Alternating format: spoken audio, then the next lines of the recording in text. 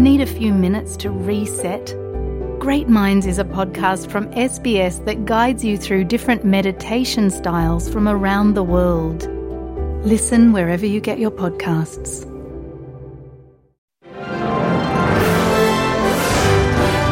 You're listening to SBS On The Money with Ricardo Gonçalves. It is your daily 10-minute business and finance news wrap for this Wednesday, the 8th of March, 2023. Well, yesterday, the Reserve Bank lifted official interest rates by 25 basis points to 3.6%. But today, speaking at an AFR conference, Governor Philip Lowe reiterated that we may be close to a pause in interest rates. So what would it take? Here's some of what Mr. Lowe had to say.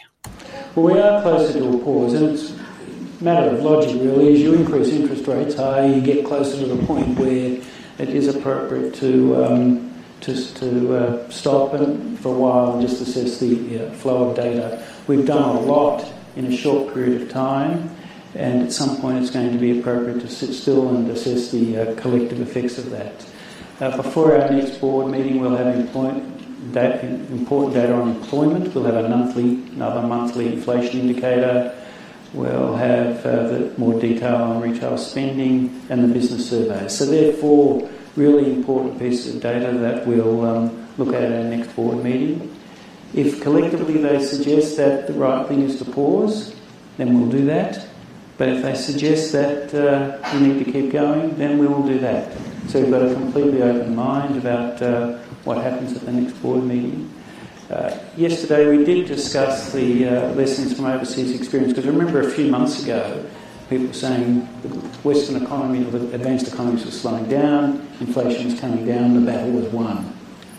Bond yields declined and people were feeling more confident. And then just recently the employment data, particularly in the US and Canada and some other countries, have been stronger, and you saw the response of that to the Fed by the Fed yesterday. So it is a cautionary lesson. But Australia has some positives that a number of other Western countries don't have. Wages growth here in Australia is still not too high. There's been a very big increase in labour force participation in Australia. We're, as I said, a record high of women, young kids. So right across the distribution, there's been a big increase in labour supply in Australia. That's not the case in the US. And the other consideration that we're giving weight to is the fact that Australians have a lot of variable rate debt. In the US, when the Federal Reserve raises their mortgage rates, if you've got an existing mortgage, you don't pay more. In Australia, you do. So you put those things together, I think we're in a better position than many other countries. But we need to pay attention to what's going on overseas. So if the global economy strengthens again, that'll have implications for us. Reserve Bank Governor Philip Lowe there speaking at an AFR conference today. The Australian share market did fall. The S&P ASX 200 down 0.8% to 7,307. Earlier I spoke with Luke Larrity from Seneca Financial Solutions and first asked him what the market was expecting, given a pause in potential interest rate rises doesn't necessarily mean an end to rate hikes. I think, I'd never want to accuse the media of being sensationalist. I don't think that Dr. Lowe was necessarily making a guidance comment, and maybe more just making a sort of mathematical, factual statement when he referred to sort of closer to a pause in his speech today.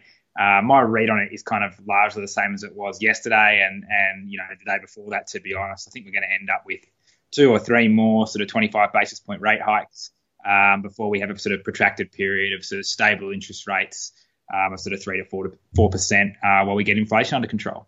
The Australian dollar's really been hit hard over the past few days, down from about 67.5 US to 65.7 at the time of recording. But that's got to do more with the widening rate differential between the US and Australia, right? Along with some more commentary out of the Fed Reserve Chairman overnight.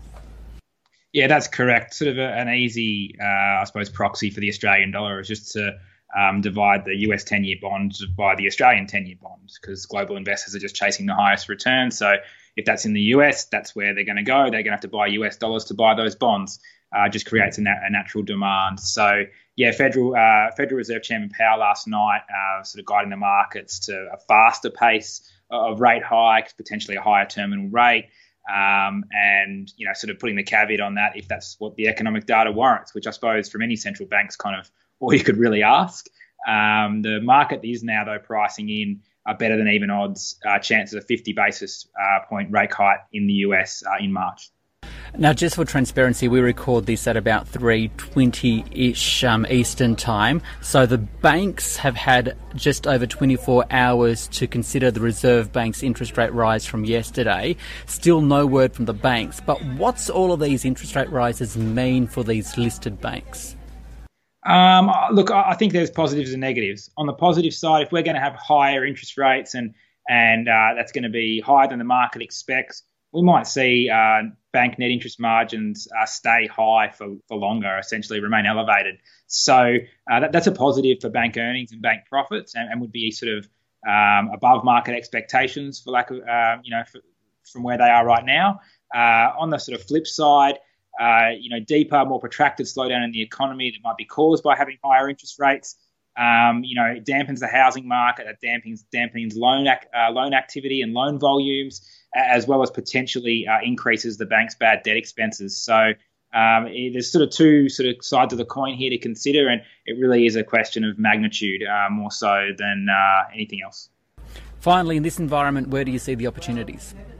But we obviously continue to favour companies that are net beneficiaries of this sort of rising interest rate environment. The insurance sector is probably the Goldilocks pick out of those sort of sectors that do benefit. But we think the best way to play that is through an insurance broker like AUB Group, rather than sort of getting into the underwriters of sort of Suncorp, IAG, QBE, etc., because they're facing that sort of natural disaster and catastrophe risk, which we know, is increasing in frequency with climate change. So prefer the brokers, which get all the benefits without some of the headwinds. Luke Laretive there from Seneca Investment Solutions. This SBS On The Money podcast is provided for informational purposes only. The content on this podcast should not be understood as constituting advice or a recommendation.